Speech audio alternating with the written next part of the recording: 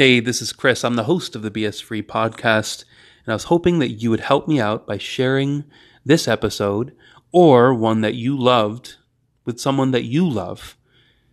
I see it as my personal mission to help husbands, to help business people, and to just help humans find a way around these things that eat our brains alive, that make life more difficult.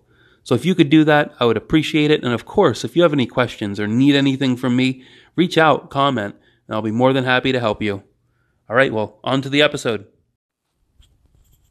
You're listening to the BS podcast, and my voice can't get any lower. All right, we're at episode 30. The month has come to an end. We've made it 30 days with awesome content. Maybe one or two that I probably could have done better, but I do these live. I've re-recorded them maybe 4 or 5 times. I'm talking in total. So a lot of these I'm just shooting right from the hip, trying to deliver it as authentically as I can. We're talking about 5 myths this week as it comes to a close. And a lot of these myths can be quite dangerous. The first myth that success trainers give you is that your first impressions mean everything. You will lose all your opportunities if you can't make a good first impression. That's bullpucky. It's not true. You're human, and you need to focus on just being yourself and making the world a better place within the scope of your world. The second myth is that you need to read all the books. You need to read as many books as you can. Well, I don't disagree with that. That would be cool. I recommend that instead you cut all your reading down to 1% of what you used to do and just spend all of that time soaking up one book at a time, one sentence, one word, and truly understanding it. The third one, biggest myth for me, was that you need to be fixed. And I just suffered so much throughout most of the last 7 years because I thought that I was broken every day. And when you think something's broken, you go hard to work to fix it. And while it's not entirely untrue that we do have things we have to fix, I think just the belief that you're constantly broken can be incredibly demoralizing. And I'm not the kind of person that wants to fix things if I think there's a wasteland. I usually say, well, let it rot. Forget about this. Nobody has time for that. So you don't need to be fixed. You just need to grow. You just need to focus on growth. Focus on one thing at a time. Don't be so hard on yourself. And now, number 4. This is a big one. If you spend enough time on social media, it will eat you alive. But the myth is the world is a dark place. The world is a dark place.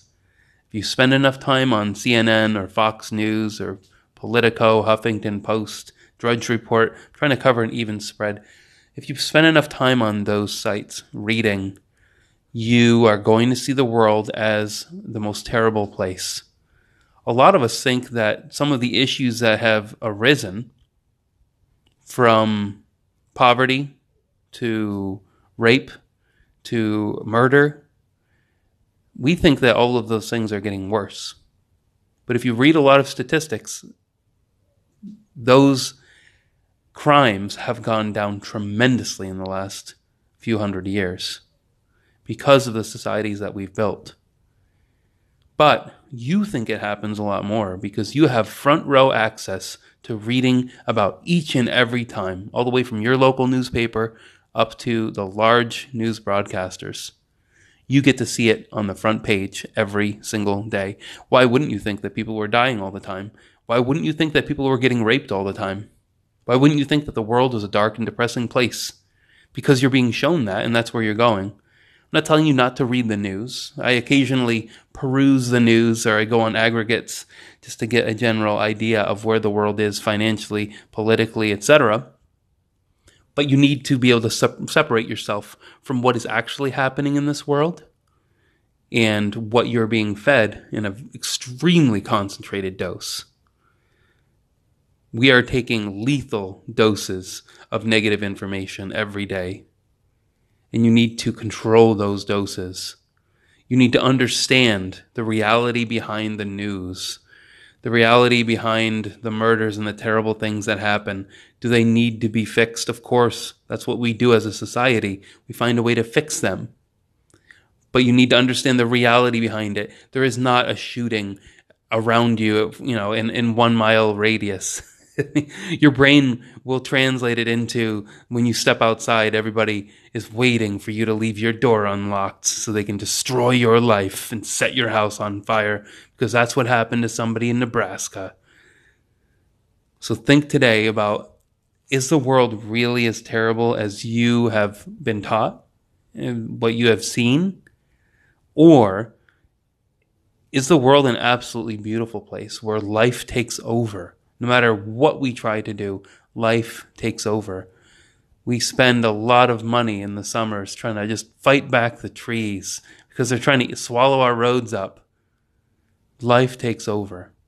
So think about the beauty of where that's going. Think about the beauty of your own life and where that's going. And try to be realistic about where you are in the world. I'm capping off my first month of doing this podcast. It has been awesome. I thank you for listening. And I'm looking forward to doing another 11 months and possibly beyond. Take care.